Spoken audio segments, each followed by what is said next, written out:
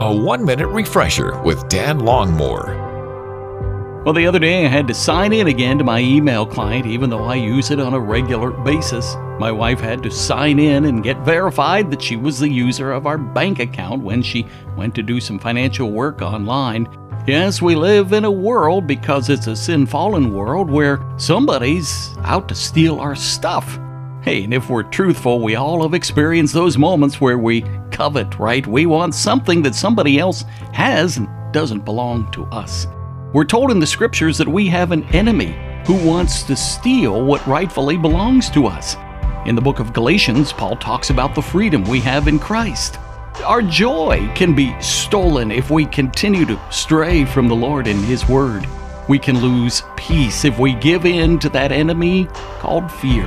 Let's take a look at our lives. What's trying to break into our hearts and steal our freedom, joy, and peace?